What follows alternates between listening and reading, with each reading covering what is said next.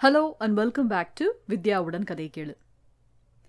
நல்ல இலக்கியமும் அதன் எழுத்தாளர்களும் மக்களை சென்று அடைய வேண்டும் என்பது மட்டுமே இந்த சேனலின் முக்கிய நோக்கம். அந்த நோக்கத்தை மனதில் வைத்துக்கொண்டே இங்கு கதை வாசிப்புகள் பதிவேற்றப்படுகின்றன. இதில் வேறு எந்த வணிக நோக்கமும் கிடையாது. இதில் யாருக்கேனும் ஆட்சேபனை இருந்தால் எனக்கு கண்டிப்பாக தெரிவிக்கலாம். அந்த பதிவுகளை நான் நிச்சயமாக நீக்கிடுவேன். படைப்புகளின் காப்புரிமை எழுத்தாளருக்கு மட்டுமே என்பதை பணிவன்புடன் நான் தெரிவித்துக் கொள்கிறேன். இதை மனதில் வைத்துக்கொண்டு நம் கதை வாசிப்பு பயணத்தை நாம் தொடரலாம். சீசன் 6ல இன்னைக்கு நாம வாசிக்க போற எழுத்தாளர் தஞ்சாவூர் மாவட்டம் சூரப்பள்ளம் கிராமத்தை சேர்ந்த மயிலன் ஜி. சின்னப்பன். மூளை தண்டுவட அறுவை சிகிச்சை மருத்துவராக திருச்சியில் பணியாற்றி வருகிறார். சிறுகதைகள், குறுநாவல், கட்டுரைகள் என பல வடிவங்களில் எழுதி வரும் இவருடைய முதல் நாவலான பிரபாகரனின் போஸ்ட்மார்ட்டம் இலக்கிய வட்டத்தில் பெருவாரியாக கவனம் பெற்றது. இவரது முதல் சிறுகதை தொகுப்பான 100 ரூபில்கள் எழுத்துலகில் முக்கிய கவனம் பெற்றது. மருத்துவரை எழுத்தாளராக மாற்றிய தருணம் பற்றி ஹிந்து தமிழுக்கு அவர் அளித்த பேட்டியில் கூறும்பொழுது, மருத்துவனாக அனுதினமும் பயிலும் வாழ்க்கை எழுத்துக்கு ஒரு பிரத்யேக ஈரமளிப்பதாகவும், எழுத்தாளனாய் நோக்கும் விஷயங்கள் ஒரு மருத்துவனாய் என்னை நெறிப்படுத்துவதாகவும் முழுமையாக நம்புகிறேன் என்று குறிப்பிடுகிறார். அவரிடம் தாக்கத்தை ஏற்படுத்திய படைப்பாளிகளாக அசோகமித்ரன் அவர்களையும் ஆதவன் அவர்களையும் அவர் முக்கியமாக குறிப்பிடுகிறார். மனித உணர்வுகளையும் மனச்சிடுக்குகளையும் பற்றியே அதிகம் எழுதும் மயிலன் அவர்களிடம் அதற்கான தனிப்பட்ட காரணத்தை கேட்கும் பொழுது, அகம்தான் இங்கே அவ்வளவு ஆட்டங்களுக்குமான ஆதாரம். மந்தை மனநிலையை கடந்து பார்த்தால் ஒரே சம்பவத்தை ஒவ்வொருவரும் ஒவ்வொரு கோணத்தில் உள்வாங்கியிருப்பார்கள். ஒரு எழுத்தாளரின் முதல் படிநிலையே இப்படியான தனிமனித மனப்பாங்குகளுடன் ஒத்திசைவதுதான் என்பது என் நம்பிக்கை. சக மனிதரை இன்னும் உன்னிப்பாக வாசிக்க அது சொல்லிக் கொடுக்கிறது. கற்றதை எழுத்தில் கடத்தும் பொழுது ஒவ்வொரு கதாபாத்திரமும் என்னையே எதிர்கேள்வி கேட்கிறது. அப்படியான எதிர்வினைகளுடன் விவாதிப்பது ஒரு கதாபாத்திரத்தின் துல்லியத்தை இன்னும் உண்மைக்கு நெருக்கமாக்குகிறது. யதார்த்த கதைகளின் எல்லா சாத்தியங்களும் எழுதி முடிக்கப்பட்டுவிட்டதாக சிலர் சொல்லுகிறார்கள். மனிதனின் மன அலைவுகளில் மட்டும் இன்னும் பல நூற்றாண்டுகளுக்கான கதைகள் மிச்சமிருக்கின்றன. அதில் ஒரு துரும்பையாவது நான் கிள்ளி போட வேண்டும் என்று கூறும் மயிலன் ஜி. சின்னப்பன் தற்கால எழுத்துலகில் ஒரு நம்பிக்கை நட்சத்திரமாக திகழ்கிறார். மயிலன் ஜி. சின்னப்பனுடைய எந்த சிறுகதையை நாம் எடுத்து வாசிக்க போறோம்? நியமம். இந்த சிறுகதைக்கான மதிப்புரையை திரு எம். கோபாலகிருஷ்ணன் அவர்கள் தமிழினி இணைய இதழில் வழங்கும் பொழுது இவ்வாறு கூறியிருக்கிறார். பெண்களின் உளவியலை இன்னும் ஆழமாக பகுத்து சொல்வதாக அமைந்திருப்பது நியமம். பல்வேறு உள அடுக்குகளுக்குள் இந்த கதை வெகு யதார்த்தமாகவும் இயல்பாகவும் பயணிக்கிறது. ஊடக கதாபாத்திரங்களின் மன ஆழங்களை கோடிட்டு காட்டி மேலும் மேலும் அது குறித்த தேடல்களையும் சாத்தியங்களையும் கொண்ட ஒரு அதிநுட்பமான கதை என்று நியமம் சிறுகதையை பற்றி சிலாகித்து எழுதியிருக்கிறார். கதைக்கு போலாமா? நியமம். எழுத்து Mayilan G. Chinnappan. You men are sick. Totally sick. நிஜமாவே. இந்த பொதுமைப்படுத்தலை எதிர்பார்த்தே இருந்தேன். இப்படித்தான் இந்த விவகாரம் வந்து நிற்க முடியும். மறுதலித்து வாதிடவெல்லாம் மனமில்லை. சீண்டப்பட்டதாக காட்டிக்கொள்ள அது சரியான இடமாகவும் படவில்லை. மறுவார்த்தை பேச எப்போதும் எடுத்துக்கொள்வதை விட கூடுதல் அவகாசம் தேவைப்பட்டது. அவள் நிறுத்தியிருக்கவில்லை. வயசு கேசு எதுவும் கிடையாது. நீங்க பாட்டுக்கு நாக்க தொங்க போட்டுக்கிட்டு இஷ்ட மயிருக்கு போவீங்க. கூட இருக்கிற பொம்பளை தான் பொறுத்துக்கிட்டு போகணும். உன்கிட்ட போய் இதை சொன்ன பாரு. அதைத் தொடர்ந்து அவள் முணுமுணுத்தது எதுவும் சரியாக கேட்கவில்லை. சிகரெட்டை பற்ற வைத்துக் கொண்டேன். எதிரில் ஒருவன் கையில் தேநீருடன் அன்றைய தினசரியை வாசித்துக் கொண்டிருந்தான். நடுவாந்திர வயதுக்காரர்கள் இருவர் உரக்க பேசிக் கொண்டிருந்தார்கள். ஒருவர் பேச மற்றொருவர் மறுப்பதாக போய்க் கொண்டிருந்தது உரையாடல். முடிவில் கைகலப்பு எதுவும் வருமென எதிர்பார்த்தேன். ஒன்றும் நடக்கவில்லை. அவர்களிடம் ஒரு மூதாட்டி கையேந்தினாள். இருவரும் அவளை சட்டையே செய்யவில்லை. டீக்கடைக்காரர் அவளுக்கு ஒரு ரொட்டியை எடுத்து கொடுத்துவிட்டு வேலையை தொடர்ந்தார். பின்கட்டில் நின்ற வாக்கில் கண்ணாடி குவளைகளை கழுவுவது அவரது மனைவியாக இருக்க வேண்டும். அடுத்து வந்த ஜடாமுடி பிச்சைக்காரனுக்கு அவர் எதுவும் தரவில்லை. எனக்கு கங்கு கையை சுடுமளவிற்கு நெருங்கிவிட்டது. விட்டெறிந்த துண்டை எடுத்து அந்த பிச்சைக்காரன் இழுக்க ஆரம்பித்தான். எதிரிலிருந்த அனைவரையும் ஒரே அடைப்பிற்குள் வைத்து பார்த்தேன். அவர்கள் எல்லோருமே அந்த தருணத்தில் ரொம்ப சந்தோஷமாக இருப்பதாகவே பட்டது. பொறாமையாக இருந்தது. மறுமுனையில் நந்தினி நிறுத்தியிருக்கவில்லை. கோபமும் அழுகையுமாக பேசிக் கொண்டிருந்தாள். நான் அங்கு பணிக்கு சேர்ந்திருந்த 2வது மாலையின் காட்சியது. வாகனம் நிறுத்துமிடத்தில் தன் காருக்குள் அமர்ந்து நந்தினி அழுது கொண்டிருந்தாள். ஒருமுறை என்னை நிமிர்ந்து பார்த்தும் பொருட்படுத்தியதாக தெரியவில்லை. பொது இடத்தில் தன்னிறக்கத்தை கட்டுப்படுத்திக் கொள்ள முடியாத அந்த பலவீனத்தோடு அக்கணமே ஒரு பிணைப்பு உண்டாகிவிட்டது. இருந்தும் எங்கள் அணியினருள் சம்பிரதாய முகமன்களை கடந்து நெருங்கிப் பேச நான் அதிக காலம் எடுத்துக்கொண்டதும் அவளிடம்தான். வெறுமனே அழகான பெண்களை அணுகுவதில் இருக்கும் தயக்கம் என்று அதை சுருக்க மாட்டேன். நிறைவுக்கான பொறுமை எனவேனும் சொல்லலாம். மிக பூஞ்சையான குழந்தை முகம் எனினும் திருமணமானவள் என தெரிய வந்தபொழுது ஆச்சரியமாகவெல்லாம் இல்லை. தன் கல்லூரி நண்பனான இலியாஸை காதலித்து மணந்திருப்பவள். மதவேதத்திற்காக இருவரும் தமது குடும்பங்களை துறந்திருக்கிறார்கள். ரொம்பவே தொளதொளப்பான குர்த்தியில் வெளியேறி போயிருக்கும் உதட்டுடன் அவளை பார்ப்பதற்கு தொடர்பிணியிலிருந்து மீண்டவளைப் போல் தெரிவாள். பிணியும் உண்டுதான். இரத்த சோகையோ என்னவோ கரு தங்காமலும் போயிருக்கிறது. அரைக்கை உடுப்பு அணிந்தால் கைகள் இரண்டும் குச்சி குச்சியாய் நீண்டிருக்கும். கொஞ்சம் மேற்கையை உயர்த்தினாலே அக்குள் தெரிந்துவிடும். தோற்றம் குறித்த தாழ்வெண்ணம் முன்னரெல்லாம் இருந்ததாக சொல்லியிருக்கிறாள். கல்லூரி விடுதி அரைத்தோழி பிளாட்ரான் என்றுதான் அழைப்பாள் எனச் சொல்லி சிரிப்பாள். கருச்சிதைவுக்கு பின்னான உளச்சிக்கல் குறித்தும் அதற்காக எடுத்துக்கொள்ளும் சிகிச்சை குறித்தும் சொல்லியிருக்கிறாள்.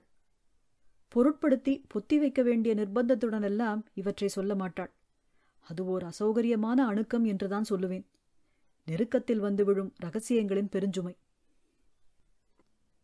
எப்போதும் என்னை பிரத்யேகமானவனாக உணரச் செய்ய சிரத்தை எடுத்துக் கொள்கிறாளோ எனத் தோன்றும். அதை வலிந்து செய்பவளாகவும் காட்டிக்கொள்ள மாட்டாள். பெல்ட்டும் ஷூவும் ஒரே கலர்ல போடு. சாப்பாட்டை எடுத்து வாயில வைக்கும்போது சுண்டு வரல தனியா விடாத. காஃபி குடிக்கும்போது சத்தம் வராம சிப் பண்ணு. போகிற போக்கில் சொல்லப்படும் வார்த்தைகளை மிக நிதானமாக அசை போட்டு சிரித்துக் கொள்வேன். 3ஆம் நபர் இருக்கும் பொழுது தன் சார்ந்த பேச்சுக்கள் எதுவும் வரவே வராது. உமனா மூஞ்சி என்றில்லை, சினிமா புத்தகம் என கதை போய்விடும். அலைவுகள் எல்லாம் என்னிடம் மட்டும்தான். இலியாஸுக்கு என்னமோ ஒரு வெறுப்பு எங்க அப்பா அம்மா மேல. என்ன பேசிஸ்னு எனக்கு புரியல. இவங்களும் அதுக்கு தகுந்தாப்புல இப்ப என்கிட்ட மட்டும் பேச ஆரம்பிச்சிருக்காங்க. அவனை பத்தி ஒரு வார்த்தை கூட விசாரிக்கிறதில்ல. கூடுமானவரை இலியாஸை பற்றி மட்டும் என்னிடம் சொல்வதை தவிர்க்கிறாள் என்பதை கவனித்திருக்கிறேன். முரண்கள் குறித்து மூச்சு கூட விடமாட்டாள். மடை உடைந்து எப்போதாவது ஏதேனும் அவளையும் மீறி சொல்லும் பொழுது வெறுமனே தலையை மட்டும் மாட்டிக்கொள்வேன். அபார்ஷன் ஆனப்பதான் இதுவும். நல்லபடி பிறந்திருந்தாலாம் வந்திருப்பாங்களா தெரியல. அப்படியே கருணையின் உருவமா காமிச்சுக்கணும் அவங்களுக்கு. ஷோகேசிங். சலிப்பாய் உதட்டை குவித்தாள். இந்த பேரண்டிங்கிற கான்செப்ட் இருக்கே, மட்டமான டிராமா. இப்படி ஏதேனும் பேசும்போது இடையிடையே நிறுத்தி உறுதிப்படுத்திக் கொள்வாள். ஏதாச்சும் ஸ்டூப்பிடா பேசுறனா? ஏன் எல்லோரையும் இத்தனை வெறுப்புடன் அணுகுகிறாய் என கேட்கத் தோன்றும். இல்லை என தலையசைப்பேன். விட்ட இடத்திலிருந்து அதே வீச்சுடன் பேச்சை தொடர்வாள். சாவ கிடக்கிறான்னு பாவப்பட்டு வந்திருப்பாங்க. பாவம் பார்த்தோ இல்ல பாசமோ, இதெல்லாம் ஒரு சப்போர்ட் தானே. இப்படி ஏதேனும் இடையிடையே சொல்லவில்லையெனில், சாரி, தேவையில்லாம என்னோட கஷ்டத்தெல்லாம் சொல்லி உன்னை இரிட்டேட் பண்ணிட்டு இருக்கேன்னு நினைக்கிறேன், நீ பாரு என்பாள். அது பாசாங்கை போலவும் தெரியாது. அதிலிருந்து அவளை தேற்றி மீட்பதில் இருக்கும் சிரமம் எனக்கு தெரியும். பட் எங்க அம்மாவுக்கு என் மேல பாசம்லாம் இல்லை. அவங்களுக்கு ஒரு வெண்ட் அவுட் வேணும், கஷ்டத்தை கொட்டணும். நான் ஒரு குப்பை தொட்டி அவங்களுக்கு. அதுக்கு தான் என்கிட்ட பேச ஆரம்பிச்சிருக்காங்க. எத்தனை தீவிரமான செய்தியையும் மிக சாவதானமாகத்தான் அவளால் சொல்ல முடியும். முகக்குறிகள் எதுவும் விரயமாகாது. எடுத்துக்கொள்ளும் மருந்துகளின் பக்க விளைவோவென யோசித்திருக்கிறேன், கேட்டதில்லை. சே, ஏன் இப்படிலாம் பேசுற? அண்ணன் யூஎஸ்லேருந்து பேசும்போது எதையும் காட்டிக்க மாட்டாங்க. அவங்க அளவுக்கு சந்தோஷமான லேடி யாருமே இல்லைங்கிற அளவுக்கு ஒரே ஜம்பமா இருக்கும் பேச்சு. சேர்த்து வச்சு பொண்ணுகிட்ட தான் கொட்டணும், அழுது வடியணும். ஒரு மாதிரி சிக் மதர் சைக்காலஜி. லேசாக சிரித்தாள். சும்மா கதை கேட்குற மாதிரி கேட்டுக்கோ. திவ்யாவோட அம்மாவும் அப்படித்தான். அப்பப்போ ஃபோனை பண்ணி ஏதாவது சொல்லிட்டு வச்சிருவாங்க. இவ யோசிச்சுக்கிட்டே இருப்பா. அதை தொடர்ந்து பாப்பாவோட விளையாட ஆரம்பிச்சா அதெல்லாம் மறந்துடும் அவளுக்கு என்பதை சொல்ல வந்து மிக கவனமாக நிறுத்திக் கொள்வேன். எவ்வளவு தூரம் தயக்கமோ முன்யோசனையோ இன்றி அவளால் என்னுடன் பேச முடிந்ததோ அதே அளவிற்கு அவளை காயப்படுத்தாமல் பேசுவதற்கான சொற்களை மிக கவனமாக நான் தொடுக்க வேண்டும். அவளுக்கு அது புரியாமல் இல்லை. அப்படியான தருணங்களில் நான் தடுமாறும்போது சில முறை சிரிப்பாள், சில முறை என்னை ரொம்ப ஆக்வர்டா ஃபீல் பண்ண வைக்காத என்பாள். எந்த துருவத்தில் நிற்கப் போகிறாள் என்பதில் ஒரு குறுகுறுப்பு. எனக்கு அது பிடித்திருந்தது. டக்குன்னு உடனே கம்பேர் பண்ணாத ப்ளீஸ். முகம் சிவக்கவில்லை எனினும் கோபம்தான். எல்லா வீடு மாதிரி இல்லைல்ல எனக்கு. எல்லாத்தையும் கேட்டு உள்ளேயே அடைச்சி வச்சுக்கணும். அவன்கிட்டேயும் எதுவும் சொல்ல முடியாது. மிக கூர்மையாக இந்த இடத்தில் நிறுத்துவாள். அதனால் உன்னிடம்தான் என்னால் சொல்ல முடியும். எனக்கு எதுவும் உபதேசம் செய்யாமலும் மறுப்பு சொல்லாமலும் உன்னால் கேட்டுக்கொண்டிருக்க முடியுமா என்ற கட்டாயப்படுத்தலோ இறைஞ்சலோ தொக்கி நிற்பதாக தெரியும். பிரதிவாதத்திற்கே இடமில்லை. சமீப மாதங்களாகவே தன் அம்மா ஒரு சந்தேக பிசாசாக மாறிக்கொண்டிருப்பதாக அடிக்கடி சொல்ல ஆரம்பித்தாள். மனோதத்துவம் குறித்து அதிகம் வாசிப்பதாலும் மருத்துவர்களிடம் ஆலோசிப்பதாலும் இப்படியெல்லாம் தோன்றுகிறதோ என்று நினைத்தேன். அதேவேளை அவளுடன் இசைவதாக நினைத்துக்கொண்டு அவளது அம்மாவை விமர்சிக்க வாயெடுத்தால் அவளே அவருக்காக வாதாடவும் ஆரம்பிப்பாள். அவங்களோட டெம்பர் மேனேஜ்மெண்ட் ரொம்ப மோசமா இருக்கு. எதுக்கா இருந்தாலும் அப்பா கிட்ட கத்துறாங்க. கொஞ்ச நாளைக்கு அவரை மட்டும் இங்க கூப்பிட்டு தங்க சொல்லலான்னு இருக்கேன். அம்மா அங்க தனியா இருப்பாங்களா? இருக்கட்டும். உள்ளங்கையை பார்த்து கொண்டாள். ஆனா பாவம், அவளேதான் இதையும் சொன்னாள். கொஞ்சம் மனசளவுல சிக்கா இருக்காங்க, அதான். குடும்பமே இப்படியான்னு யோசிக்கிறியா? முன்பற்கள் அத்தனையும் தெரியும் சிரிப்பு. சி லூசு. ஆமா, லூசுதான். புன்னகையில் கொஞ்சம் மிச்சம் இருந்தது. அப்பாவை தன்னோடு அழைத்துக் கொள்ளும் சௌகரியமெல்லாம் அவளுக்கில்லை என்பது கண்கூடு. நான் அறிந்தவரை இருவருக்கிடையிலான மனப்பிளவை கணக்கிலெடுக்காத பட்சத்தில் அவரும் சரி இலியாசும் சரி தனித்தனியே நல்ல நயமான மனிதர்கள்தான். அடுத்தடுத்த நாட்களில் உரையாடல் இதில்தான் வட்டமிட்டது. என்னுடன் பேசுவதற்கு அவளுக்கு வேறெதுவுமே இல்லை எனும் அளவிற்கு இந்த விஷயத்தில் ரொம்பவே பீடிக்கப்பட்டிருந்தாள். அம்மா ஏதோ வேர்சன் ஆயிட்டே வரா மாதிரி படுது. ஏதாச்சும் ஹார்ம் பண்ணிப்பாங்களோன்னு பயமாவே இருக்கு. இவளுக்குமே முன்பு அப்படியான எண்ணங்கள் இருந்ததெல்லாம் எனக்கு தெரியும். நீயாச்சும் 1-2 நாள் ஊருக்கு போயிட்டு வரலாம்ல, உனக்கும் கொஞ்சம் சேஞ்சு கிடைக்கும். சொல்லி நிறுத்தி இருக்கவில்லை. அதற்குள் எனக்கு என்ன சேஞ்ச் வேணும் இப்போ? ஏதாச்சும் உளறிட்டு இருக்கேன் நான் இப்போ உங்ககிட்ட. என் சகஜபாவத்தை சிதைப்பது இப்படியான எதிர்வினைகள் தான். உட்காந்து கேட்டுட்டு இருக்கிறவனை இன்சல்ட் பண்ற மாதிரி பண்ணாதே இப்படி. அவளுடன் ஒத்திசைப்பதை இப்படி வெளிப்படையாக சொல்லி காட்டுவதே கூச்சமாகத்தான் இருந்தது. அவ்வளோ கஷ்டமா இருக்கா என்கிட்ட பேசுறதே உனக்கு?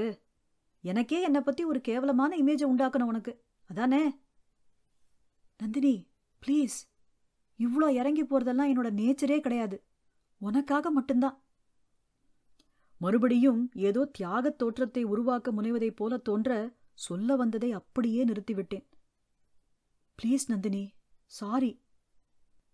இப்படி எனக்கு தவறென்று தோன்றாத பலவற்றிற்கு அவளிடம் மன்னிப்பு கோரியிருக்கிறேன்.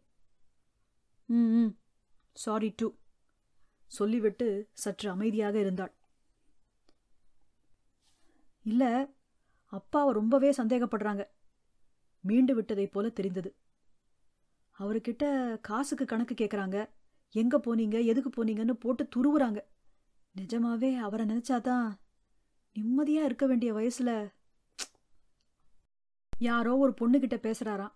டெய்லி மொட்டை மாடிக்கு ஸ்மோக் பண்ண போறேன்னு சொல்லிட்டு போய் ஃபோன் பேசுறாருன்னு சொல்றாங்க. ஒரு நொடி ஏதோ சுருக்கென்று தைத்தது. பேச்சை அவள் நிறுத்தியிருக்கவில்லை. வேறெங்கேயோ பார்ப்பதைப் போல கண்களை வைத்துக் கொண்டேன். திணறலை காட்டிக் கொள்கிறேனோ என்ற பதற்றம் ஒரு பக்கம். நிலை உணர்வதற்குள் ஏதோ பேசி முடித்துவிட்டு பதிலுக்காக காத்திருந்தாள்.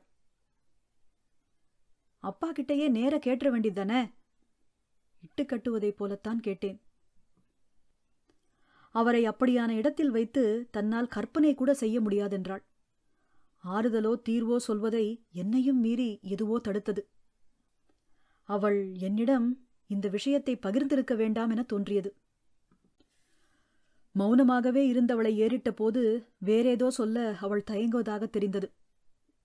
என்ன யோசிக்கிற? சொல்லு. மறுத்து தலையசைத்தாள். அவளது மன ஓட்டங்களிலும் அதிலிருக்கும் அதீதங்களிலும் சிடுக்கான கற்பனைகளிலும் எதை ஏற்க வேண்டும், எதை தவிர்க்க வேண்டும், எதை மட்டும் மறுத்து பேச முடியும் எனவெல்லாம் பகுப்பாய்வது ஒவ்வொரு முறையும் நெருப்பை கையாளுவதைப் போல இருந்தாலும் எதையேனும் அவள் மறைப்பதை மட்டும் என்னால் அனுமதிக்கவே முடிந்ததில்லை. மனம் கலவரப்படும். ஆழம் வரை தோண்டி பார்த்து அதில் மூச்சு திணறி நிற்க வேண்டும்.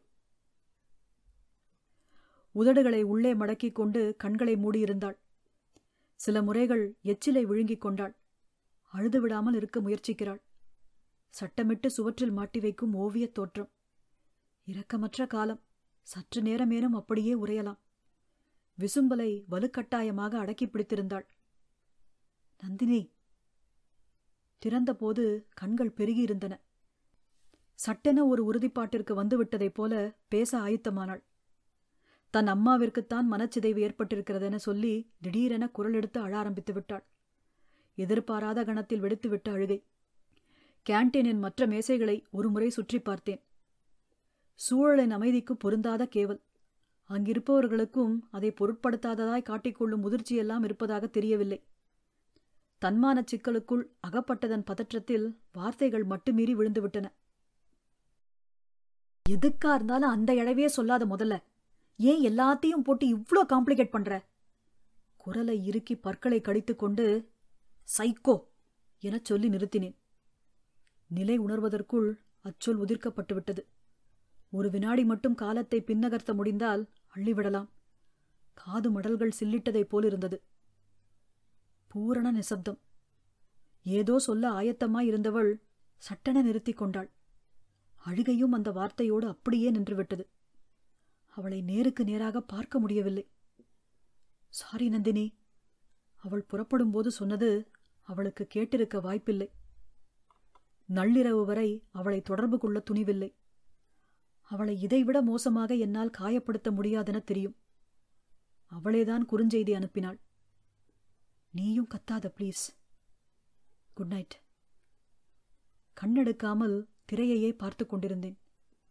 அவள் முகத்தின் பேரமைதிதான் அச்செய்தியில் நிறைந்திருந்தது. இன்ன காரணமென எதுவுமில்லை.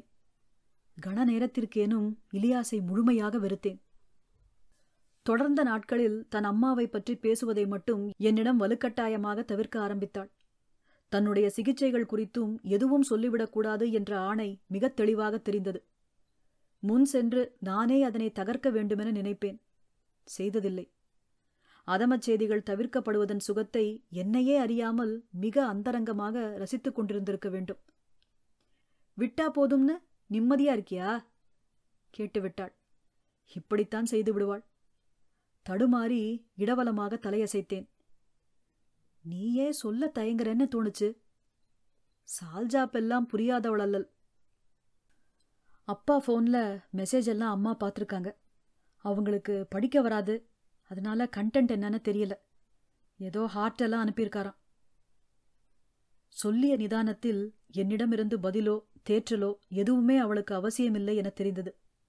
கிட்டத்தட்ட ஒரு வாரத்திற்கும் மேலாக அதில் அவள் உழன்று மீண்டு வந்திருக்க வேண்டும். வெறும் இமோஜியை வச்சு எதுவும் முடிவு பண்ணாத. எதற்காக இப்படி சொன்னேன்? தற்காப்பு அறிக்கையைப் போல ஒலித்திருக்க வேண்டும். என் கண்களை பார்த்து புன்னகைத்தாள்.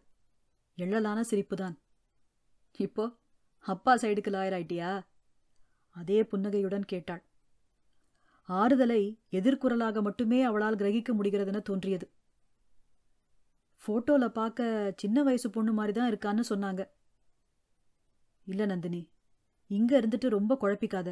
வீட்டுக்கு போயிட்டு வா. அம்மாவுக்கும் கொஞ்சம் சப்போர்ட்டிவா இருக்கும். என்னன்னாலும் அதுக்கப்புறம் பார்த்துக்கலாம். ஆமா, ஏற்கனவே டிக்கெட் போட்டேன், வியாழக்கிழமை நைட்டுக்கு. பதிலுக்கு புன்னகைத்தாலும் ஊருக்கு போக திட்டமிட்டிருப்பதை என்னிடம் அதுவரை சொல்லாமல் இருந்ததன் இடைவெளி ரொம்பவே சலனப்படுத்தியது. பயணத்திட்டம் இல்லையெனில் இதையெல்லாம் பகிர்ந்திருக்கவே மாட்டாளா இருக்கும். அவளுக்கு இதுவெல்லாமும் சாத்தியம்தானா? அத்தனை நேரம் நான் பொருட்படுத்தி சொல்லிக் கொண்டிருந்த பதில்களை நினைக்கவே அவமானமாக இருந்தது. சுற்றியிருப்பவர்களை பொருட்படுத்தி குரலை தாழ்த்திக் கொண்டு அவள் பேசியதே மிக நுட்பமாக என்னை காயப்படுத்துவதற்குத்தான் என்பது விளங்கியது. புதிய விரிசல் ஒன்றை அடிக்கோடிட்டு காட்டுவதற்கான பாவனைகள்தான் அவ்வளவு நேரம் அரங்கேற்றியிருக்கிறாள். முறிவை உண்டாக்கிய அந்தச் சொல் காதுக்குள் மிக துல்லியமாக ஒருமுறை ஒலித்து அடங்கியது. அம்மாதான் சொல்லி வர வச்சிருக்காங்கன்னு நினைக்கிறாரு போல. ஊருக்கு போய் முதல் 3 நாட்கள் எதுவுமே பேசாதவள் ஏதோ ஒரு புழுக்கத்திலிருந்து மீள்வதற்காக இதை என்னிடம் சொல்லியதைப் போல தெரிந்தது. என்ன பேசுறாருன்னு எதுவும் கேட்டியா? மெசேஜ் எதுவும் பாத்தியா? காத்திருந்ததைப் போல முழுமையாக ஒப்பு கொடுத்து பேசினேன். அவளும் மனத்தாங்கலை மறந்து பேசுவதைப் போலத்தான் தெரிந்தது. இல்ல, அதெல்லாம் பார்க்கல. முடிஞ்சா எடுத்துப்பாரு. நாமளா ஒரு முடிவுக்கு வரவேணாம்னு தோணுது. அவளது அப்பாவின் பக்கம் அனிச்சையாக நான் சார்பெடுப்பதாக அவளுக்கு தோன்றிவிடுமோ என்ற தயக்கம் மறுபக்கம் அழுத்தியது. இது வேற என்னவா இருந்திட முடியும்? அவள் நிறுத்திய இடத்தை சட்டென என்னால் நிரப்ப முடியவில்லை. ஓர் அப்பா மகள் உறவைப் போல எனச் சொல்ல யோசித்த போது அதன் அபத்தம் தடுத்தது. அம்மா என்ன சொல்றாங்க? பேச்சை மடைமாற்றி விட்டாலும் அது என்னவாக இருக்க முடியும் என்ற கேள்வி வதைத்தது. நான் துடித்துக் கொண்டிருப்பது அவளை தேற்றுவதற்கு மட்டும்தானா? மூத்த தம்பதியினருக்கிடையிலான சுமூகத்திற்காகவா பதற்றமடைகிறேன்? அவங்க முன்னைய விட ரொம்ப மூர்க்கமா நடந்துக்கிறாங்க. கண்டுபிடிச்சதை வச்சு அவரை ஒன்னொன்னுத்துக்கும் குத்தி குத்தி பேசுறாங்க. எனக்கு முன்னாடி அவரை அசிங்கப்படுத்தணும்னு ஜாஸ்தியா பண்ற மாதிரி இருக்கு. நான் வராமலே இருந்திருக்கலாம். அப்பா எப்பவுமே சப்மிசிவ் டைப் தான். அவர் அடங்கி போக போக அம்மா கண்ட்ரோலே இல்லாம போறாங்க. இந்த மாதிரி வார்த்தையெல்லாம் அவங்க பேசுவாங்கன்னே தெரியாது. ரொம்ப கெட்ட வார்த்தையெல்லாம் சொல்லி. அவள் யார் பக்கம் நிற்கிறாள், அவள் யார் பக்கம் நிற்க விரும்புகிறாள் என்பது அந்த கணத்தில் எனக்கு முக்கியமாகப்பட்டது. ஒவ்வொரு முறையும் அப்பாவின் பக்கம் அவள் சாயும் போது சற்று ஆசுவாசமாக உணர்ந்தேன். நீ அப்பா கிட்ட எதுவும் கேட்கலையா? பேசினேன் ஒரு வாட்டி. பெட்டர்ல? என்னன்னு கேட்கறது? குறிப்பிட்டு சொல்ல தெரியவில்லை. தன் அம்மா புலனாய்ந்த வேறு சில விஷயங்களை சொன்னாள். அப்பாவின் கணக்கிலிருந்து சிறிதெனினும் குறிப்பிடத்தக்க தொகை அடிக்கடி குறைந்திருக்கிறது. புதிய சிம் கார்டு இணைப்பொன்று வாங்கியதற்கான உரை கண்டெடுக்கப்பட்டிருக்கிறது. இவர்கள் வீட்டில் பூத்திருந்த ரோஜா செடியின் புகைப்படத்தை அந்த பெண் தனது வாட்ஸ்ஆப் முகப்பு படமாக வைத்திருக்கிறாள். அப்பா உறங்கி எழும் நேரத்தை முழுமையாக மாற்றியிருக்கிறார். அதிகாலையில் சீக்கிரம் கண்விழித்து மொட்டை மாடிக்கு யோகா செய்வதாக போகிறாராம். அப்பா கிட்ட போய், இந்த மாதிரியெல்லாம் அம்மா சொல்றாங்கப்பா, நிதானமா ஒரு வாட்டி எக்ஸ்பிளைன் பண்ணவாச்சும் முயற்சி பண்ணுங்கன்னு சொல்லு. நீ அங்க போனதுக்கு ஏதாச்சும் பர்பஸ் இருக்கணும்ல? எனக்குமே அவரது விளக்கங்கள் அவசியப்பட்டன. அவை என் தன்மதிப்புக்கு கொஞ்சம் உரம் சேர்க்கும். பாக்குறேன். ரொம்ப யோசிச்சு யோசிச்சு பேசாத. டக்குன்னு தோன்றத சொல்லிடு. அதுதான் சரியா இருக்கும். அவள் என்ன உத்தேசிக்கிறாள் என்பதே விளங்கவில்லை. புரிதலை வெளிக்காட்டிக் கொள்ளாத இருமாப்பை தன் விசேஷ தன்மையாக நினைத்துக் கொண்டிருப்பவள். இருவருக்கிடையில் ஏற்பட்டிருந்த கிளேசத்தை களையத்தான் ஆலோசனைகளை அதீதமாக திணித்துக் கொண்டிருந்தேன். எனினும் இந்த பிரச்சனையிலிருந்து என்னால் இம்மியளவும் அந்நியப்பட்டு நிற்க முடியவில்லை என்பதுதான் உண்மை. இவதான் என் அப்பாவோட வெப்பாட்டி. பின்னிரவு 2:30 மணிக்கு அனுப்பியிருந்த புகைப்படத்தை காலை அலாரத்தை அணைக்கும்போதுதான் பார்த்தேன். பதிவிறக்கத்தின் வெண்ணிற வட்டம் பூர்த்தியாவதற்குள் முளைத்திருந்த எதிர்பார்ப்பை முற்றிலுமாக பொய்யாக்கும் சொரூபம். 3ஆம் தர சிங்காரிப்புடன் அப்பெண் 30களின் துவக்கத்தை மறைக்க முயன்றிருந்தாள். அவலட்சணத்தை அதிகரித்து காட்டும் வெள்ளை சருமம் வேறு. நெற்றியிலும் கழுத்திலும் சிறுகீற்று சந்தனம். மலையாள பெண்களை பிரதியெடுக்கும் முயற்சியாக இருக்க வேண்டும். தாட்டியான தங்க சங்கிலி ஒன்று கழுத்தில் மினுங்கியது. தாலியாக இருக்க முடியாது. மணமாகாதவள் என ஏற்கனவே அப்பெண்ணை பற்றி நந்தினி சொல்லியிருக்கிறாள். நீயும் அந்த அழகுல வழிஞ்சு ஊத்திட்டு இருக்கியா? நந்தினி ஆன்லைனில் இருந்ததை அப்போதுதான் கவனித்தேன். இத்தனை கொச்சையாக பேசுபவள் இல்லைதான். அவ்வெறுப்பு எனக்கானதல்ல. ஏதோ மனத்தளர்ச்சியில் பேசுகிறாள் என்றாலும் உடனடியாக தெளிநிலைக்கு வந்துவிட முடியவில்லை. எங்க கிடைச்சது இந்த போட்டோ? பேசினியா அவர்கிட்ட? எல்லாமே தலைகீழா இருக்கு. அவரை இப்படி ஒரு இமேஜ்ல வச்சு என்னால யோசிக்கவே முடியல. ரொம்ப தோத்து போன மாதிரி இருக்கு. எனக்குமே தோற்று போனதை போலத்தான் இருந்தது. என்ன சொன்னாரு? நேரவே கேட்டுட்டியா? எதுவுமே கேட்கல. கேலரி ஃபுல்லா அவ போட்டோ தான் இருக்கு. காலையில எந்திரிச்சதுலேருந்து நைட்டு தூங்க போற வரைக்கும் அத்தனை போட்டோ அனுப்புறா ஒரு நாளைக்கு. எதுவும் ஹாஃப் ட்ரெஸ்டா அந்த மாதிரியா? தயங்கித்தான் இதை கேட்டேன். அவரிடம் தவறென்று சுட்டிக்காட்டி ஒன்று கிடைத்துவிட்டால், அவரை முழுமையான குற்றவாளியாக நிறுத்திவிட்டால் இந்த சுயவதையிலிருந்து என்னால் தப்பித்துக் கொள்ள முடியும் என தோன்றியது. இல்ல, அப்படியெல்லாம் எதுவும் இல்ல. புடவை, நைட்டி அந்த மாதிரி. டீச்சரா இருக்கா போல. கால் லிஸ்ட் எடுத்து பார்த்தா அத்தனை வாட்டி கால் பண்ணியிருக்காரு. எல்லாம் 1 நிமிஷம், அரை நிமிஷம் கால். அப்பாவா இது அப்படிங்கிற மாதிரி. ரொம்ப டிசப்பாயிண்டிங்கா இருக்கு. விடு, அம்மா கிட்ட இதெல்லாம் காமிச்சிட்டு இருக்க வேணாம். மௌனமாகவே இருந்தாள். 28 வருட பிம்பம் நொறுங்கி கிடக்கும் அதிர்ச்சி மட்டும்தான் அவளிடம் மிச்சம் இருந்தது. டெக்ஸ்ட் எதுவும் பாத்தியா? எல்லாம் தெளிவா டிலீட் பண்ணி வச்சிருக்காரு மனுஷன். கடைசியா நேத்து நைட்டு ஒரு போட்டோ அனுப்பியிருக்கா. பதிலுக்கு இவர் குட் நைட்னு போட்டு ஹார்ட் அனுப்பியிருக்காரு. அது மட்டும்தான். எனக்கு அது போதவில்லை. அவள் இதிலிருந்து மீண்டு வர நாளாகும் என்று தோன்றியது. அத்தனையையும் மீறி மிச்சமிருந்த நம்பிக்கை இப்போது பொய்த்திருக்கிறது. அடுத்தடுத்த நாட்களில் அவரது குறுஞ்செய்திகளை தொடர்ந்து கவனித்து வந்திருக்கிறாள். புகைப்படங்கள் வருவதும் பதிலுக்கு இவர் அதே இதயத்தை அனுப்புவதுமாக இருந்திருக்கிறார்கள். சில முறை அப்பெண் லவ் யூ என்று அனுப்பியிருக்கிறாள். ஒவ்வொரு முறையும் இவர் தேங்க்யூ, நானும் என்று அனுப்பியிருக்கிறார். உண்மையிலேயே இந்த உரையாடலை அவளால் குறை சொல்ல முடிகிறதா என்பதில்தான் நான் அக்கறையாக இருந்தேன். பின்னொட்டாக எந்த கருத்தையும் அவள் அதனுடன் சேர்க்கவில்லை என்பதே எனக்கு போதுமாக இருந்தது. மற்றபடி உங்ககிட்டலாம் எப்படி பேசுறாரு? இதை பத்தி நான் பேசவே இல்லையே. என்கிட்ட அவர் எப்பவும் போலத்தான் இருக்காரு. எனக்கு தான் ஏதோ பூச்சி ஊடுற மாதிரி இருக்கு. ஒரு வாட்டி மட்டும் போனை பார்க்கறதா பார்த்துட்டாரு. அன்னைக்கு தான் கொஞ்சம் ரெஸ்ட்லெஸ்ஸா தெரிஞ்சாரு. ஏதாச்சும் கேட்பேன்னு யோசிச்சிருப்பார் போல. என்ன எதுவுமே சொல்லாம இருக்க? அவருக்கு என்ன வயசு இப்போ? 64. ஏன் கேட்குற? உன்ன மாதிரியே அம்மாவும் எதுவும் கேட்டுக்காம இருந்துட்டா இது அப்படியே செட்டில் ஆயிடும்னு தோணுது. செட்டில்னு கூட இல்லை, இது ஒரு பிரச்சனையே ஆவாதுன்னு படுது. தயக்கம் இல்லாமல் தான் சொன்னேன். எனினும் எப்படி அத்தனை சீக்கிரத்தில் அந்த முடிவுக்கு வந்தேன் என தெரியவில்லை. ரப்பிஷ்! எப்படி அவங்களால அப்படி இருக்க முடியும்? மேபி இவங்க ரெசிஸ்ட் பண்ணாம இருந்தா அவர்கிட்டயே ஒரு சேஞ்ச் இருக்குன்னு நினைக்கிறேன். நோண்ட நோண்ட அவர் இன்னும் மோசமாக தான் ஆவார். ஒரு மாதிரி அடமன்ஸ் வந்துடும். அம்மாவை கொஞ்சம் இவரை இரிட்டேட் பண்ணாம இருக்க சொல்லு. இவைதான் சொல்ல விழைந்த செய்திக்கு சரியான வார்த்தைகளா என தெரியவில்லை. சொல்லிவிட்டேன். இதுக்கும் அம்மா மேலதான் பழியா என ஆரம்பித்து பொரிய ஆரம்பித்தவள், யூ மென் ஆர் சிக் என்று என்னையும் அதே வட்டத்திற்குள் கொண்டு வந்து நிறுத்தினாள்.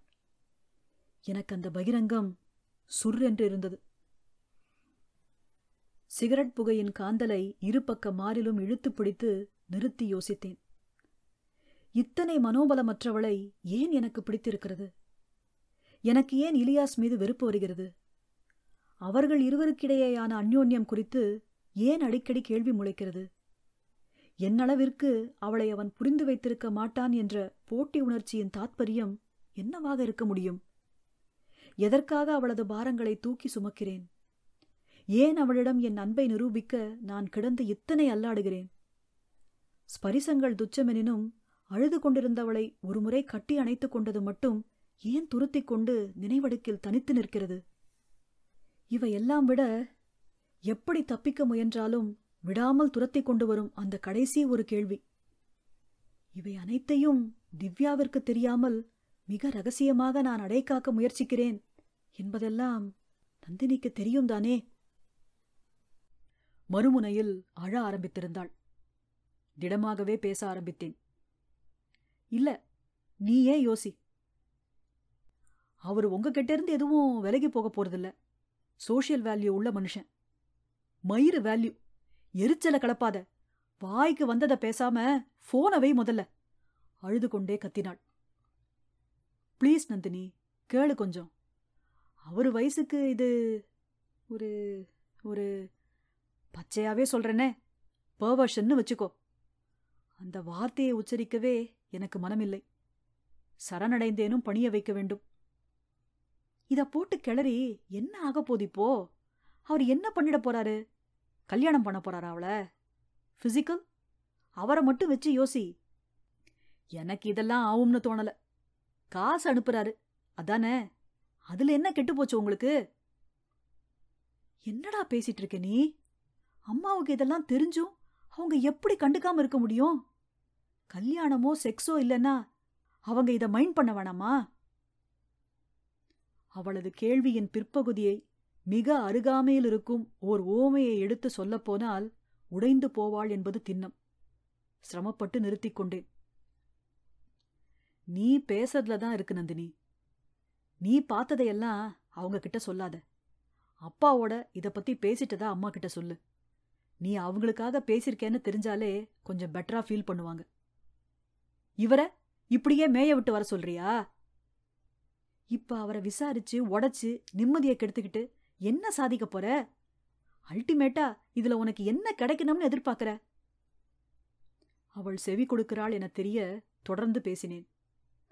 அங்கிருந்து கிளம்புறதுக்கு முன்னாடி என்கொயர் பண்ற மாதிரி இல்லாம அவரோட போன்ல நீ பார்த்ததெல்லாம் அவர்கிட்ட சொல்லிட்டு இதெல்லாம் அம்மா கிட்ட சொல்லலன்னு மட்டும் சொல்லிட்டு வா. மறுமுனையிலிருந்து எந்த பதிலும் இல்லை. லைன்ல இருக்கியா? அவங்கெல்லாம் வாழ்ந்து முடிச்சிட்டாங்க நந்தினி. இப்ப இந்த விஷயத்த இப்படி டீல் பண்றதுதான் சரி. வேற என்ன, அம்மாவுக்கு டிவோர்ஸ் வாங்கி கொடுக்க போறியா? இல்ல உங்க அப்பாவை பத்தி பேப்பர்ல நியூஸ் கொடுக்க போறியா? பணிக்கு மீண்டும் வர ஆரம்பித்த பின்னரும் அவ்வப்போது அம்மாவின் புலம்பல்களை சொல்லிக் கொண்டுதான் இருந்தாள். ஆனால் அவளுக்கே அதன் ஆழ அகலங்கள் விளங்கியதைப் போலவும் எப்படி அதனை கையாளலாம் என புரிந்துவிட்டதைப் போலவும் தெரிந்தாள்.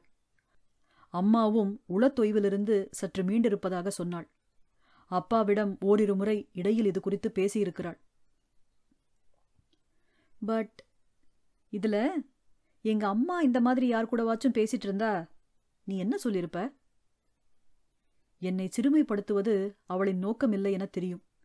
இருந்தும் இந்த திடீர் கேள்வியை சட்டென எதிர்கொள்ள முடியவில்லை. இத்தனைக்கும் என்னிடம் மிக காத்திரமான பதிலொன்று கையிலேதான் இருந்தது. என்ன டைட் கார்னர்ஸ்லாம் வைக்கிற? பைத்தியக்கார கிழவிக்கு இது ஒண்ணுதான் கேடுன்னு நினைப்ப? குறும்புத்தனமாக கேட்டாள். அப்படிலாம் இல்ல. நெற்றியில் இருந்த மிக சிறிய ஸ்டிக்கர் பொட்டை பார்த்தபடி சொன்னேன். மிதமாக சிரித்தாள். கேட்டிருந்த பழச்சாறுகள் வந்தன. எனக்கானதை எடுத்துக்கொண்டேன். அவள் ஏதோ சிந்தனையில் உறைந்திருந்தாள். முகக்களையில் இருள் தட்டியிருப்பதைப் போலிருந்தது. அவளது புறங்கையை ஆறுதலாக தொட்டேன். சாரி. திரண்டு வந்த கண்ணீரை துடைத்துக் கொண்டாள். என்ன திடீர்னு? இயல்பாக இருப்பவனைப் போல காட்டிக்கொண்டேன்.